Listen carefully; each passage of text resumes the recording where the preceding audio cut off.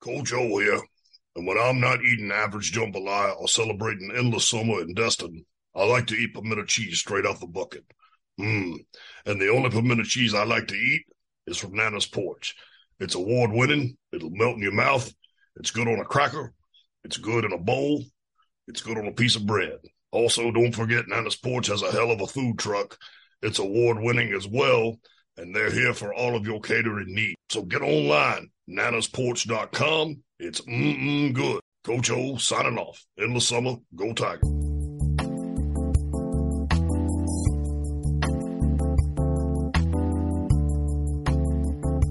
You're hanging out after hours with Matt Anderson, presented by Inside the Gamecocks. Welcome into the Late Night Gamecock Show. This is episode 7 of the show, and I'm recording this Monday evening on June 26th, 2023. As always, welcome back to the show. My name is Matt Anderson, and I'm your host for all things Gamecock After Dark. You can reach me at latenightgamecockshow@gmail.com or on the Big Spur message board under the username Matt Anderson. So, latenightgamecockshow@gmail.com. Feel free to hit me up there. I always enjoy hearing from you folks. And, you know, as we get into the dog days of summer, we'll probably do a heck of a lot more question and answer episodes. So send me your questions and we'll do some Q&A. I want to thank you again for joining me tonight. I really do appreciate you spending your time with me. I know that there are a million things in the day that you got to get done that you want to do. And, you know, just knowing you're spending some time with me makes me feel really, really great. Tonight on the show, we're going to recap the big official visit weekend. We're going to talk about the latest Gamecock baseball assistant coach. We're going to touch on the Gamecock men's basketball team's conference opponents being revealed for this upcoming SEC schedule. And I'm sure we'll talk about some other things as things come up. But with that being said, let's get on with the show. So tonight, y'all, we're going to start with baseball. Baseball updates.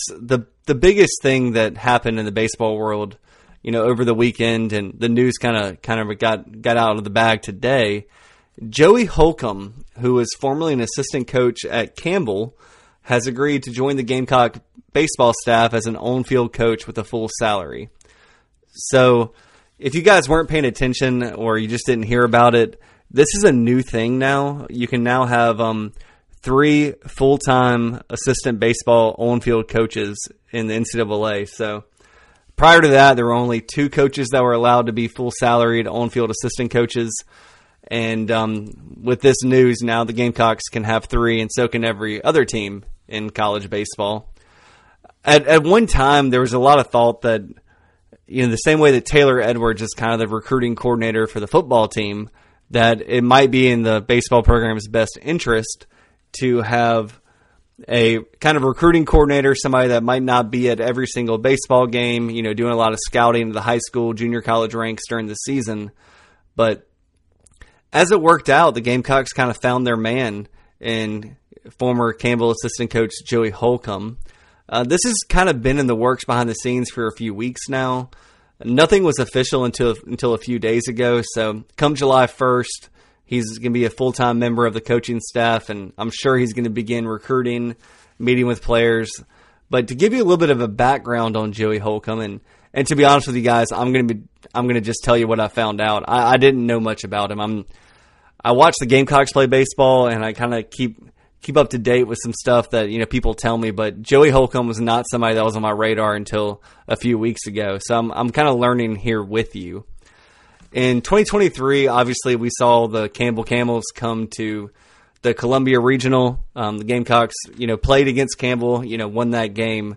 But there was a lot of talk for Campbell to be a top 16 national seed in the NCAA baseball tournament, and ended up being a 2 seed in Columbia. But let me tell you a little bit about what Campbell's done since Coach Holcomb, you know, came to the Camels.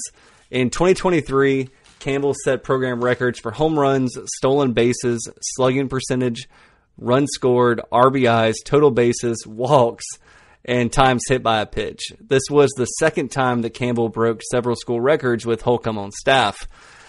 So we always talk about the Gamecocks' approach at the plate, and there's all this conversation about Coach Kingston and launch angles, and if you're on the Big Spur and you're around, the baseball program, a lot of folks have said, "Oh my gosh, like look what Monty Lee did." Monty Lee was a great addition to the coaching staff this year for sure, but I think what Coach Holcomb can bring is just a little bit more hands-on approach to hitting. I think coupled with Monty Lee, Monty Lee is a former head coach at College of Charleston, at Clemson. So, he kind of brings that kind of, I don't know, I always think about like college basketball. And in college basketball, you kind of have the assistant head coach, the associate head coach that is kind of a head coach in waiting or somebody that's been a head coach for a long time. So I think when you allow Coach Kingston and Monty Lee to be able to, work together in tandem as kind of like that head coach, associate head coach, and then, you have Matt Williams and you have Joey here who can essentially say, okay, I'm going to take care of pitching, I'm going to take care of hitting with input from Coach Kingston and Coach Lee. I don't think you can go wrong. Campbell has been just a baseball team that tears the cover off the ball. They hit the ball to all fields. They hit 1 through 9 in the lineup. So it's really cool to see that, Campbell set so many program records, and it's the second time they've done that with Joey on staff. Last season in the national team rankings, Campbell ranked 9th in batting average at .318, first in on-base percentage, second in slugging percentage, second in OPS, 7th in home runs, and 3rd in runs scored. So that's national team rankings, and you can always talk about level of competition, but we saw what Campbell did in our regional. They're a team that can hit the cover off the ball. I think they ended up scoring 17 runs and like the 18 innings they played before they played against South Carolina. So this team was a good hitting team, and I think that Joey Holcomb had a lot to do with it. Holcomb's known as a great recruiter and offensive baseball coach. Prior to joining the Campbell staff, where he joined in 2021, he coached at NC State and UNC Greensboro. But his first year at Campbell, he led the team to record-breaking achievements, such as hitting 118 home runs, which was the highest in program history. The team achieved the unique distinction of hitting 100-plus home runs, stealing 100-plus bases, and getting hit by 100-plus pitches. So that approach at the plate is going to be something that I think we as Gamecock fans should be really excited about with Coach Holcomb. They were the only team to accomplish that, 100 home runs, 100 stolen bases, and 100 hit by pitches in 2020. What was that? Got to look at my notes here, guys. Yeah, in 2021 or 2022. So in 2021, he worked at NC State. He helped lead NC State to College World Series semifinals. He worked with 8 Major League Baseball draft picks, and he did the same thing at NC State they did at Campbell. Really, it's crazy when you look at his resume and the fact that the Gamecocks would get him as a 3rd assistant coach. Prior to NC State, he spent 7 seasons with the UNC Greensboro baseball team, and he coached 16 Major League draft picks, and that's a lot of draft picks for UNC Greensboro. Holcomb is a 2006 Huntington College graduate and native of Locust Fork, Alabama. He's known for his detail-oriented coaching style, work ethic, and team loyalty. This is what Justin Hare, who hired him at Campbell, said after, obviously he went to Campbell, but he praised Holcomb's track record of developing athletes and assembling championship-level recruiting classes. Holcomb's family includes his wife, Brittany, and 3 sons. So, we just want to welcome Coach Holcomb to South Carolina. We're excited for what he has to bring to the table. There's nothing really developing right now when it comes to the high-priority baseball transfer portal players. Billy Amick and Dominic Neiman, they're going to take some visits before making a decision where they're going to play baseball next year. But, I can only tell you, so just stay plugged to thebigspur.com. John Whittle is going to keep you updated on all the baseball portal news.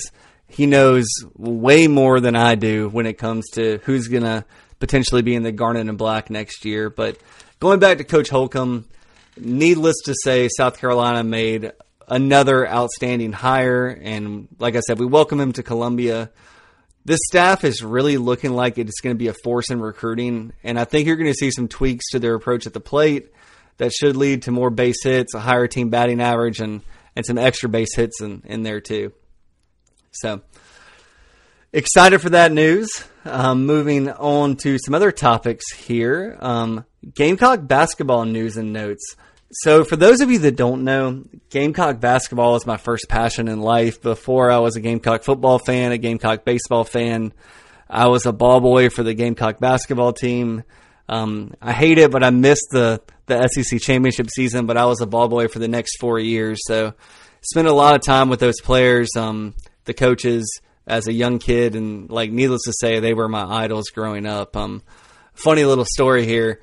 I got a parakeet as a kid when I was 11, 12 years old, and I named him Hagen after Gamecock basketball player Hagen Rouse, who was kind of the first basketball player when I was a ball boy to kind of take me under his wing, and golly, I'm so good at puns. But he was always great at basketball camps. When I was a ball boy, he'd help me learn how to shoot, learn how to dribble. So I have a special place in my heart for all those Gamecock basketball players back then. So I always pay attention to Gamecock basketball. I know it's a sport that, it's been frustrating for Gamecocks lately, but the SEC did release each team in the conference opponents for the upcoming season. Georgia, Tennessee, and Mississippi State were named as the Gamecocks' 3 permanent opponents. Each team will play the other 13 teams, because right now we have 14 teams in the SEC, add in Oklahoma and Texas, and probably some other teams in the future. But so right now, each team will play the other 13 teams at least once during league play, and then they'll play their 3 permanent opponents as home and away games each season. And there's going to be 2 other games that are going to kind of change each year. Kind of think about what the Gamecock football team is going to see with, maybe not going to Alabama every year, or LSU every year, but having those teams kind of shuffle through. So the home and away opponents are as follows. The home opponents this season for the basketball team, which we don't have the schedule and the dates for these games yet, but the home opponents will be Florida, Georgia, Kentucky, LSU, Ole Miss, Missouri, Mississippi State, and Tennessee. And the away opponents, I missed Vanderbilt. Vanderbilt's in there as well. The road opponents will be Alabama, Arkansas, Auburn, Georgia, Ole Miss, Mississippi State, Tennessee, and Texas A&M. So when it comes to college basketball, I pay attention to college basketball, obviously the Gamecock level. I pay attention to it at the SEC level, but also the national level. For those of you that are not members of the Big Spur, one of my 2 passions in life that I spend way too much time on than I should are college basketball, kind of making predictions, my rankings, predicting the NCAA tournament field, and then, I'm a part of every bracket challenge you can find online. And my other passion is fantasy football. I've been a part of a fantasy football league for over 15 years now. It's the same league. It's kind of my home league. I play a lot of DFS. I play a lot of best ball, all of that when it comes to fantasy football. But my league of record is the League of Gamecocks. It's full of, a bunch of Gamecock grads who have been in this league together for over 15 years. Started in Florence, South Carolina when we were in high school, and it's just been a lot of fun to keep up with them. But college basketball is my other passion. And when it comes to college basketball, I look at a lot of predictive metrics. I look at, records versus quad 1, quad 2, quad 3, quad 4 opponent strength of schedule. But I've found that predictive metrics are the best metrics when it comes to kind of predicting how teams will finish up. And the 2 websites that I look at the most are KenPom. KenPom has a free section where you can just see his ratings overall for all 353 teams. And then you can pay $20 a year and you can dig into some of his deeper metrics, look at team pages, all that. But the other one I look at is Bart Torvik. Bart Torvik actually has his 2024 preseason rankings out, and they include, roster transition over the last offseason. So right now, if you're looking at predictive metrics for college basketball, Bart Torvik's probably where I'd recommend you go. KenPom has not released his preseason metrics as of this recording. Usually it's about a month, maybe a month and a half before the college basketball season starts. But Torvik has all SEC schools rated as top 103 college basketball teams for next season. So when you think about it, the SEC, every single team in that league is going to be in the top third of college basketball next season. The good news is that South Carolina will have ample opportunities to get quality wins during the regular season. You look at that home schedule, you look at the road schedule. I mean, pretty much every single one of those games is going to be a quad 1, quad 2, maybe a quad 3. Not a whole lot of quad 3s in there. And we'll talk more about what quad 1, quad 2, quad 3 means later, but essentially it's just it's a metric to say like how valuable is a win. But so the good news is South Carolina is going to have a lot of opportunities to get big wins this season. The bad news is that Bart Torvik has South Carolina ranked dead last in the conference and 103rd nationally. So we're still looking at a top third team in college basketball next season, but the Gamecocks seem to have a lot of work to do, according to Bart Torvik. Just going around the SEC, Tennessee is the top rated team in the SEC and nationally for the SEC, and they're ranked third in the country. Texas A&M is ranked 11th, Florida 16th, Kentucky 18th, Alabama 23rd, 24th is Auburn, 26th is Arkansas, and 32nd is Mississippi State.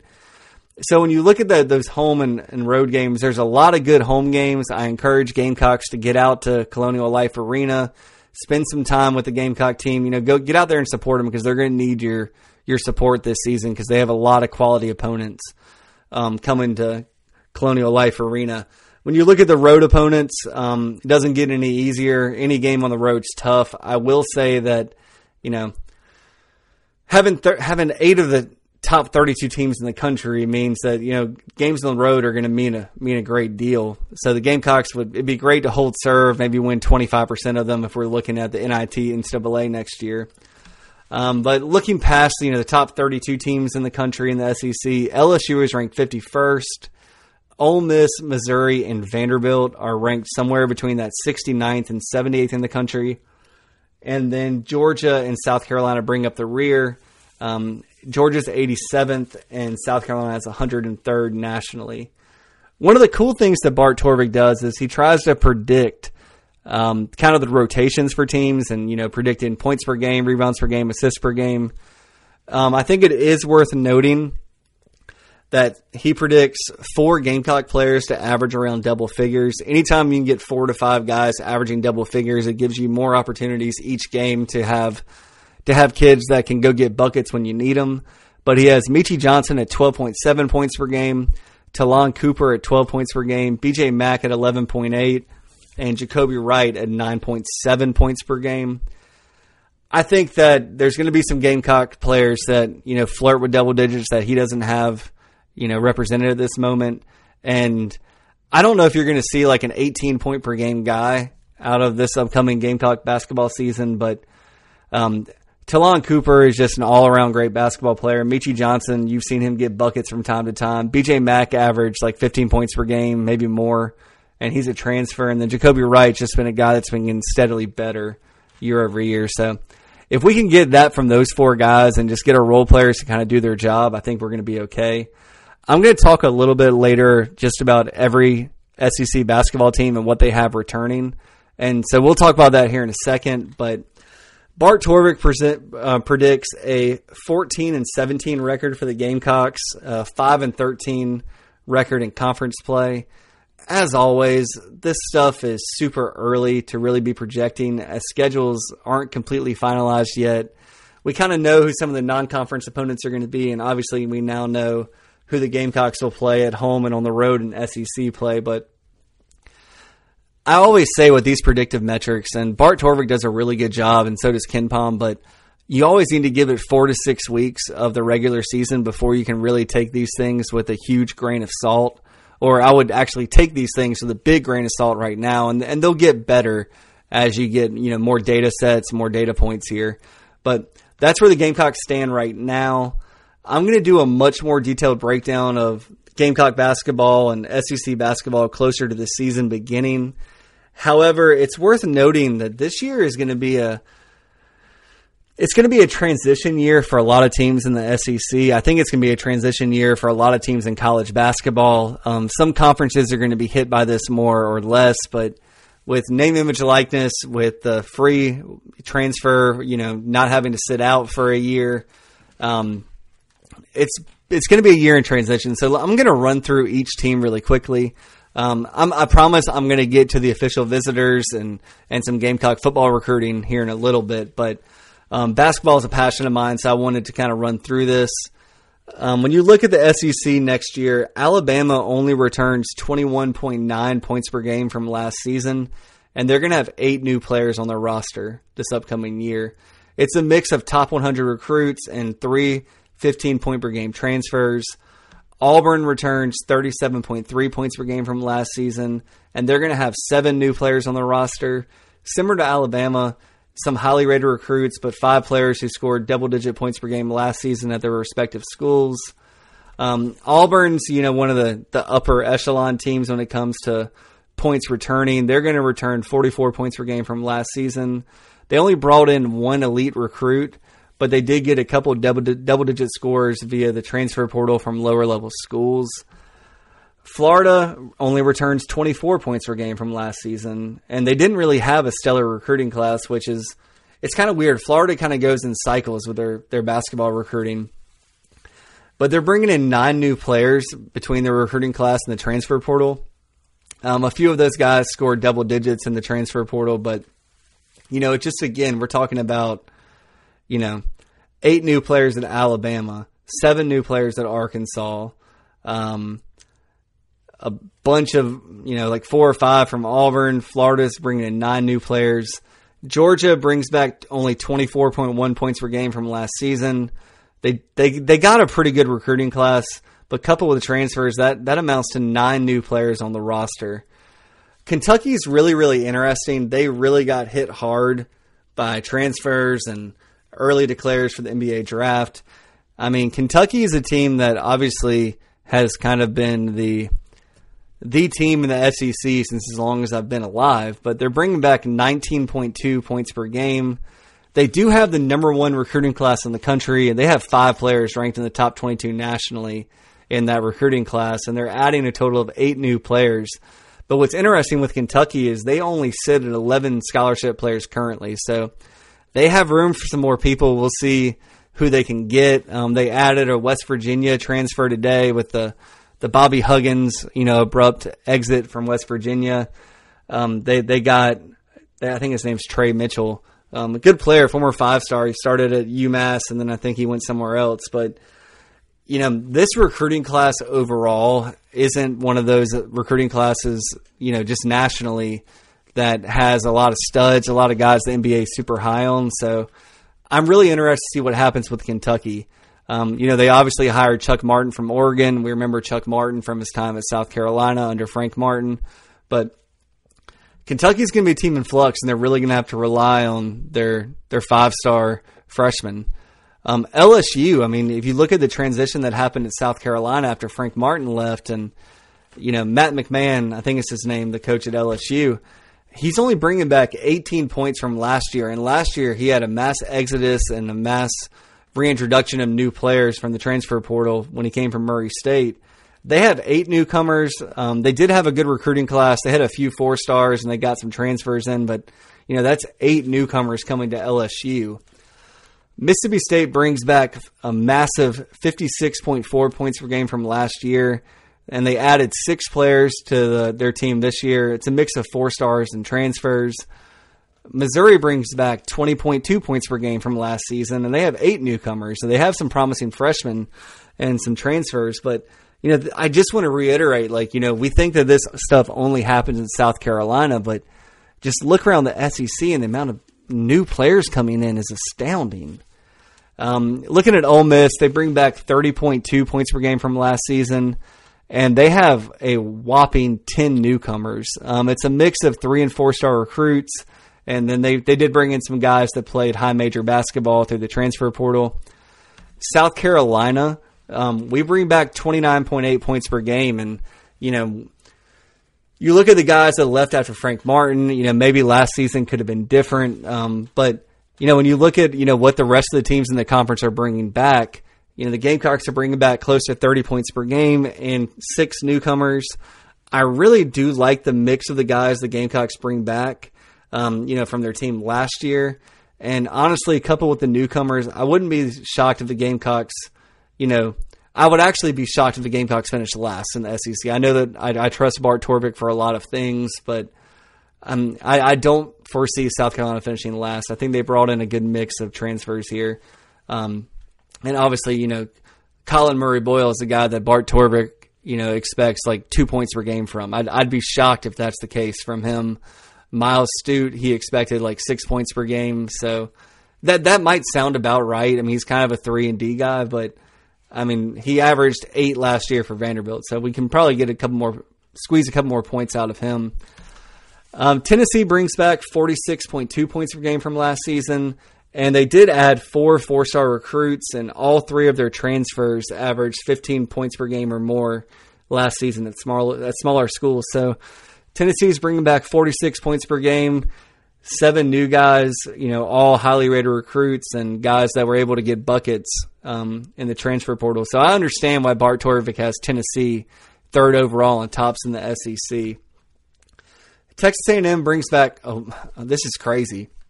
But Texas A&M brings back 62.7 points from last season, and they have a ton of returning players. They're only adding 3 players to their roster. I love Buzz Williams. I think he's a great coach. They're adding 1 recruit and 2 12-point-per-game transfers. Gamecock fans might remember the recruit. They're bringing in Bryce Lindsey, who was at one time a South Carolina basketball commitment. The Gamecocks ultimately dropped Bryce Lindsey, but he ended up being ranked the 176th nationally rated recruit in this past cycle after taking a prep year. So Texas A&M is a team that I would really, really watch out for this year in the SEC. I think that, Buzz Williams is a great coach. They're bringing back a lot of talent, and they're adding some good talent as well. The last team to mention from the SEC is Vanderbilt. They're bringing back 32.9 points per game, and they add 4 4-star recruits. So Jerry Stackhouse, who kind of has a track record in the G League, has some AAU connections, bringing in a really good recruiting class with 4 4-stars and then 1 3-star recruit to go along with 2 transfers who combined to average 32.9 points per game last season. So that they're going to have 8 newcomers. So, I mean, we always talk about football being a sport that has been hit hard by the transfer portal. But in my opinion, basketball has been hit the hardest in college sports. It's a new era with almost every team in the country bringing, 7+ newcomers per year now. And some of these teams are having to turn over their entire team. But I do think that with the transfer portal, this is a place that South Carolina can be competitive in going forward. I think that there's always going to be an opportunity to, for better or for worse, college basketball is kind of becoming like the AAU basketball circuit where, players might play for one team, one tournament, then another team, the next tournament. And you're seeing this in college basketball because they don't have to sit out anymore. You just never know what a role player might get in NIL from another team that just specifically needs that person. It's almost like NBA free agency where, JJ Redick got, a $20 million per year salary because he was good for 13 to 17 points per game, but he was able to stretch the floor and providing, a shooter that teams had to account for. I think that's kind of where you're seeing college basketball go right now. Just a lot more of hey, this NIL deal might be worth it to us to get this particular thing that we need. So for better or worse, college basketball is, an AAU driven market, and the Gamecocks have to continue to recruit South Carolina well. They have to continue to mine that transfer portal. I want to say that there were over 1,500 kids in the transfer portal this past year, and it clearly reflects with how many newcomers are on each team in the SEC. So as we get closer to basketball season, we'll do a bigger deep dive on, non-conference opponents, conference opponents. I'll kind of give my predictions for SEC basketball season, Gamecock record, players to watch, what I'm hearing from behind the scenes, talking to guys associated with the program. But wanted to have a quick basketball chat there because, it is important when you find out your opponents and the Gamecocks found that out this past week. So let's go to football recruiting here. I'm going to do like a little bit of a recruiting recap. I'm going to start with previous official visitors. Jalewis Solomon is a 4-star athlete that the Gamecocks like in the secondary. He listed the Gamecocks as his public leader after his visit to Columbia a few weeks ago. But after a visit to Florida State and a visit to Tallahassee, he now lists Florida State as his leader. I think it's always been a South Carolina-Florida State battle. I mean, this is a kid from Georgia. Florida State traditionally does well in Georgia. And yeah, at this point, I would be surprised if he joins the Gamecock recruiting class. The Gamecocks just have to hope that he holds off on a public commitment. I wouldn't be shocked if he silently committed to Florida State. They've been high up for him for a long time, and you know, I told you guys you had to watch out for Florida State here, and I think that the Seminoles probably have the best shot at him right now. It's worth noting that he does have a younger brother, a 5-star linebacker with a different last name. That I don't know if these guys are a package deal. I don't know if they want to kind of blaze their own paths here, but the Gamecocks will continue to be involved with his younger brother, and Torian Gray is not going to give up on Jalewis Solomon. We'll see if he holds off on a commitment. We'll see how the season goes. But I do think he'll continue to listen to the Gamecocks, even if he makes a public commitment to Florida State. But at this time, I would definitely pencil him as a Florida State lean. Braylon Russell is a 4-star running back from Arkansas. He was previously committed to Arkansas. He took a visit to South Carolina. He has a good relationship with offensive coordinator Dowell Loggins from the Gamecocks. But he did take an official visit to Tennessee over the weekend. And now he lists Tennessee, South Carolina, and Arkansas as his top 3 teams. I think the Gamecocks are going to run the race here. I think the Gamecocks want at least 2 running backs in this recruiting class. Obviously, Michael Fuller was the welcome home that I was hinting at early Friday morning, the last time I did a podcast, and he went forward with a public commitment Friday around 1 o'clock. Michael Fuller was a guy that, if you remember Anthony Carey is a 4-star running back that I think committed to Michigan State. The Gamecocks were probably his leader before they really got invested in Michael Fuller, and they decided to take Michael Fuller over Anthony Carey. I don't know if Carey was ready to make a commitment at the time, but the Gamecocks kind of stopped communicating with Carey, knowing that they were probably going to get Michael Fuller in the boat. Michael Fuller's a great kid, great prospect. He probably is going to remind you of like a Kevin Harris, maybe a Rico Dowdle. So obviously Kevin Harris and Rico Dowdle, both great Gamecock running backs. Rico kind of struggled with injuries, but so Michael Fuller's in the boat. We'll talk about Daniel Hill a little bit later. I don't know if they can get Braylon Russell, Michael Fuller, and Daniel Hill. I don't know if there's a clear priority there at the moment.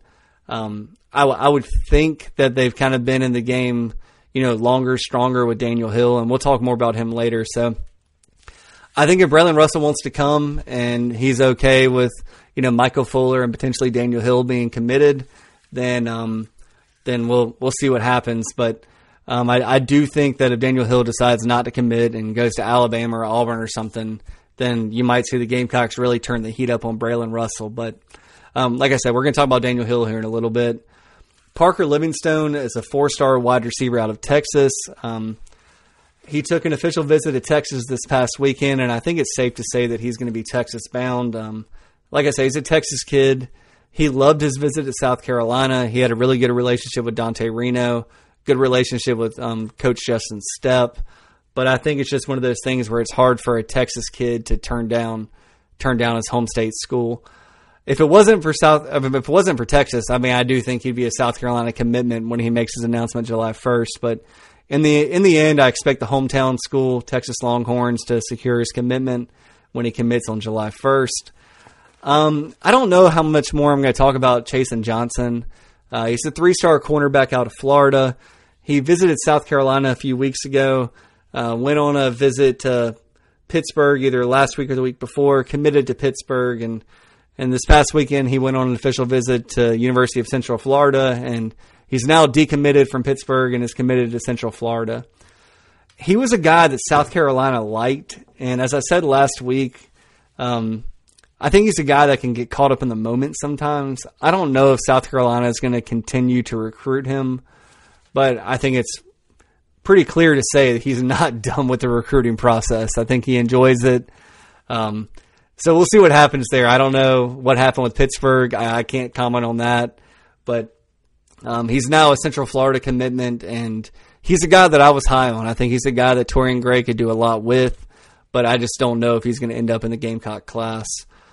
The last guy, or two more guys, Malcolm Ziegler is a 4-star safety out of North Carolina.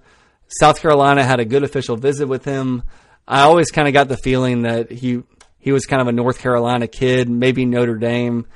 I don't anticipate him being a part of the South Carolina class. He's going to make a commitment here soon. At the end of the day, I think he's just a kid that is going to go with the hometown school of North Carolina. And that's not a bad thing. I mean, there's a lot of kids that are committed to South Carolina right now out of South Carolina because South Carolina is the hometown school. So, South Carolina ran the race with Malcolm Ziegler. Let's see if he does a surprise. I know that South Carolina feels pretty good about defensive backs that they have either in the fold or in a good standing with, but they would love to add Malcolm Ziegler to the class. The last guy that we're going to talk about that's been an official visitor here recently is D.D. Holmes. D.D. Holmes visited Florida State this past weekend. I think he had a really good visit. I think he's done with visits now. He likes South Carolina a lot. That's kind of that DMV connection. I know that when he left South Carolina, the Gamecock coaches and folks behind the scenes felt pretty good about South Carolina's standing. Anytime someone visits Florida State, it's not a good thing, right?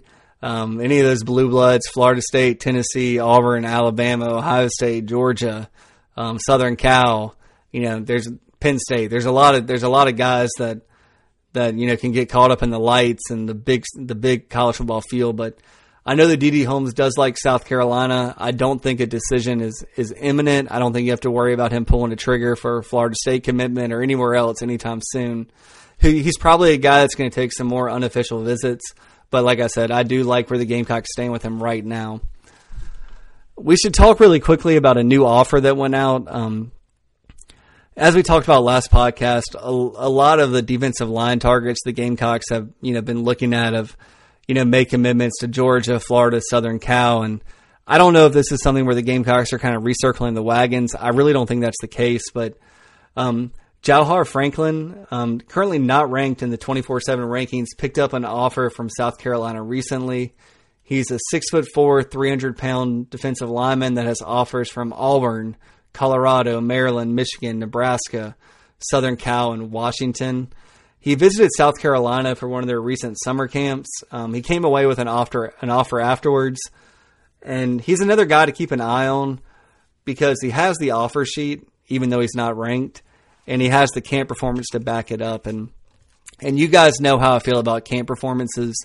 If a guy that's kind of under the radar leaves South Carolina with an offer, they see a lot of kids at summer camp, and they don't offer everybody. So keep an eye on him. He's probably under the radar. I really do trust this football staff with evaluating talent that they see in person.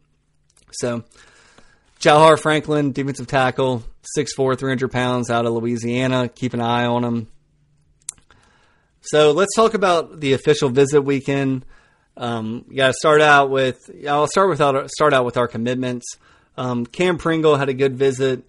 I expect him to come back to campus for multiple games this season as an unofficial visitor. I think that it was important for him, and he kind of talked about it in some interviews, how important it was for all of the commitments to be on campus again together, for them to be able to work the uncommitted guys, and we had some really good ones this past weekend, and just kind of make that vision for their class a reality. Really quick, Josiah Thompson, there were some crazy internet rumors about him in Alabama that kind of surfaced after his visit. I've been told that they're unfounded. I've been told that Josiah Thompson is locked in with the Gamecocks. He's probably the most locked-in commitment that the Gamecocks have, and that's saying a lot because I think that all 13 of their commitments right now are really locked in. But Josiah is a big part of the Gamecock class. It's not shocking that other schools are trying to recruit him. But Josiah is just excited to get to campus. He's excited to be a South Carolina boy, excited to be a Gamecock. And I wouldn't worry about Josiah Thompson at all here. I haven't heard anything about Wendell Gregory, 4-star linebacker commitment.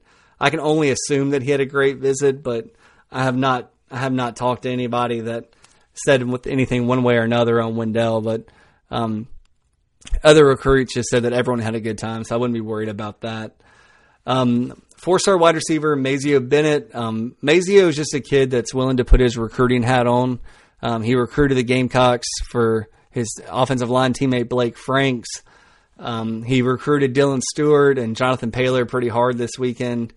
And he has a great personality. Players really connect with him. I can't say enough about what Mazio Bennett and Dante Reno are doing as commitment recruiters for this class. And just, worth remembering, Mazio was committed to Tennessee, switched his commitment to South Carolina couple weeks or months after that Tennessee commitment. So he has a great story to tell other recruits. Kelvin Hunter visited this weekend, 4-star safety out of Florence. He had a great time on the visit, finalizing some plans to get him as an early enrollee. He's going to come to the Gamecocks in January. He's a kid that understands the value of getting to campus early, so nothing to worry about there. 4-star cornerback Braden Lee is another kid that's kind of just put his recruiting hat on for the Gamecocks. He's been working Dylan Stewart really, really hard, and nothing to worry about there with Braden. Dante Reno, just love that kid. That kid, if he never plays a snap for Carolina, he's a guy that's done more for Carolina than some former assistant coaches that I know on the recruiting trail. But Dante's locked in with the Gamecocks. If you have a chance, go look. He put up a video on Twitter, or I think it's supposed to come out here later tonight, and it'll get you fired up. But Dante did typical Dante things this weekend. Just he's a kid that, in talking to other kids that are either committed in this class or uncommitted, he's just a guy that he's a warrior. People want to go into battle with him. He's a professional quarterback, with his mindset. So got nothing but high hopes for Dante Reno. 3-star offensive lineman Blake Franks had a good visit. He's a part of that great wall of Carolina, the offensive linemen that they're getting committed now. And he had a great visit, locked in with the Gamecocks. So there were 4 uncommitted players, and those players that visited this week were 5-star defensive end Dylan Stewart, 4-star wide receiver Jonathan Paylor, 4-star running back Daniel Hill, and 3-star defensive back David Bucky. I'll go ahead and start with David Bucky. As I mentioned last episode, David was the most likely to commit after this visit. If you didn't know this, he was the welcome home that Shane Beamer tweeted out Saturday night, and he made his pledge actually earlier today on Monday. He's not ranked in the 24/7 composite right now, but 24/7 Sports has him as a 3-star athlete. He's a kid that plays physical football. He's played linebacker, played wide receiver on his high school team. 6'1", 200-pounder. He's someone that can really hit hard. He can deliver the woods. So maybe somebody like that nickel corner, maybe can slide down in the box, play some linebacker, but he might remind you of like Nick Emanwara a little bit. I mean, I don't want to put that kind of expectations on a kid, but he's played wide receiver in high school. He's got decent ball skills. I think that anytime the Gamecocks offer a kid that camped, you have to trust the evaluation. I'm excited to see what's in store for Bucky once he gets to campus. I guess the next place we should go is 5-star defensive end Dylan Stewart. So with Dylan, everything went as well as it could have for him this past weekend. He continued to give positive vibes, positive feelings to the Gamecocks this weekend. He really had a chance to continue his bond and relationship with the guys already committed, the guys that are on the actual football team for Carolina. I still like the Gamecocks' chances with them. I think that Ohio State's probably the biggest competition at the moment. I don't. If I was a betting man, I'd still say the Gamecocks are in the lead. But as I've tried to tell you guys over and over and over again, this is a big time recruit. I mean, this is one that you just got to watch. I like the Gamecocks' chances. He says all the right things, and I think he wants to be a part of the program. So, there's nothing that I've heard that makes me feel less confident for the Gamecocks. But you just got to remember these. He just came off official visit to Ohio State, Gamecocks. So don't take this as I'm not feeling good about Dylan Stewart. I'm still feeling really good about Dylan Stewart. 4-star wide receiver Jonathan Paylor is another kid that visited. First and foremost, John's a great kid. If you're looking for a yes sir, no sir kid to represent South Carolina, this is your guy. Just a great personality, a kid that just, you really enjoy talking to. He models his game after Taven Alston, Tyreek Hill, and Deebo Samuel. He envisions himself as a wide receiver and all-purpose back for Carolina.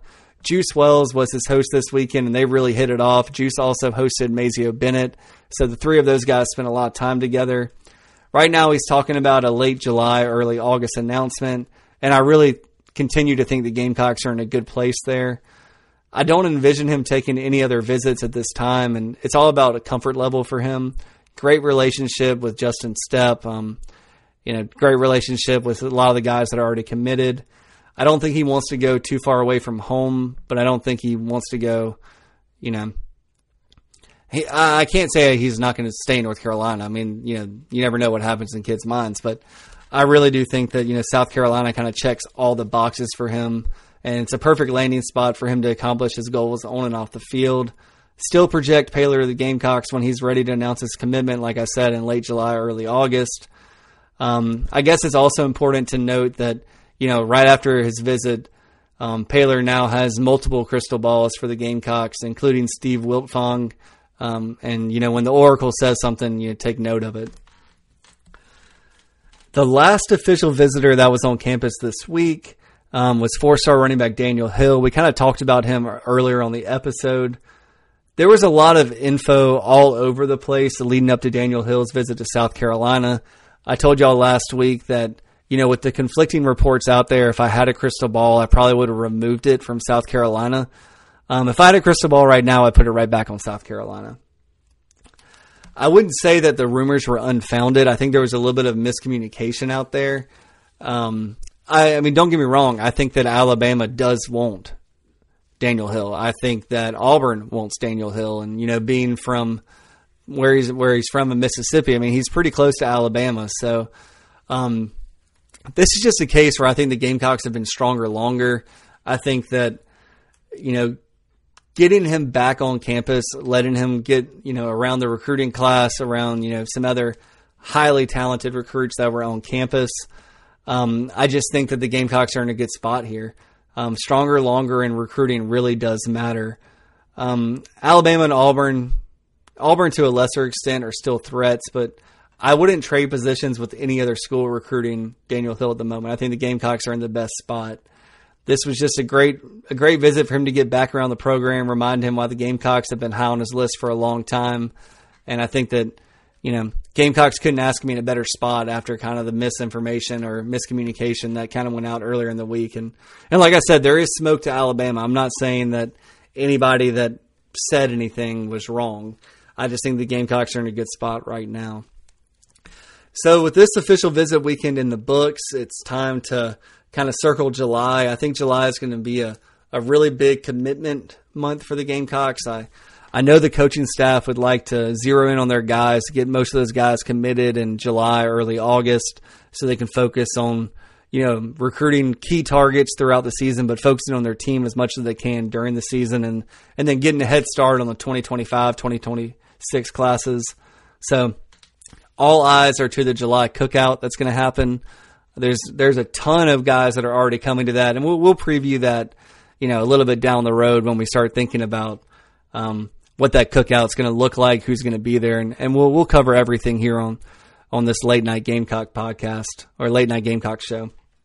But everyone, that's all the time we have tonight. I hope you enjoyed this episode of the Late Night Gamecock show. As always, you can reach me at latenightgamecockshow@gmail.com. Again, that's latenightgamecockshow@gmail.com. Or you can find me on the Big Spur message boards under the username Matt Anderson. I hope that you all have a great night, and I will catch you Thursday. Talk to you soon. Bye, guys.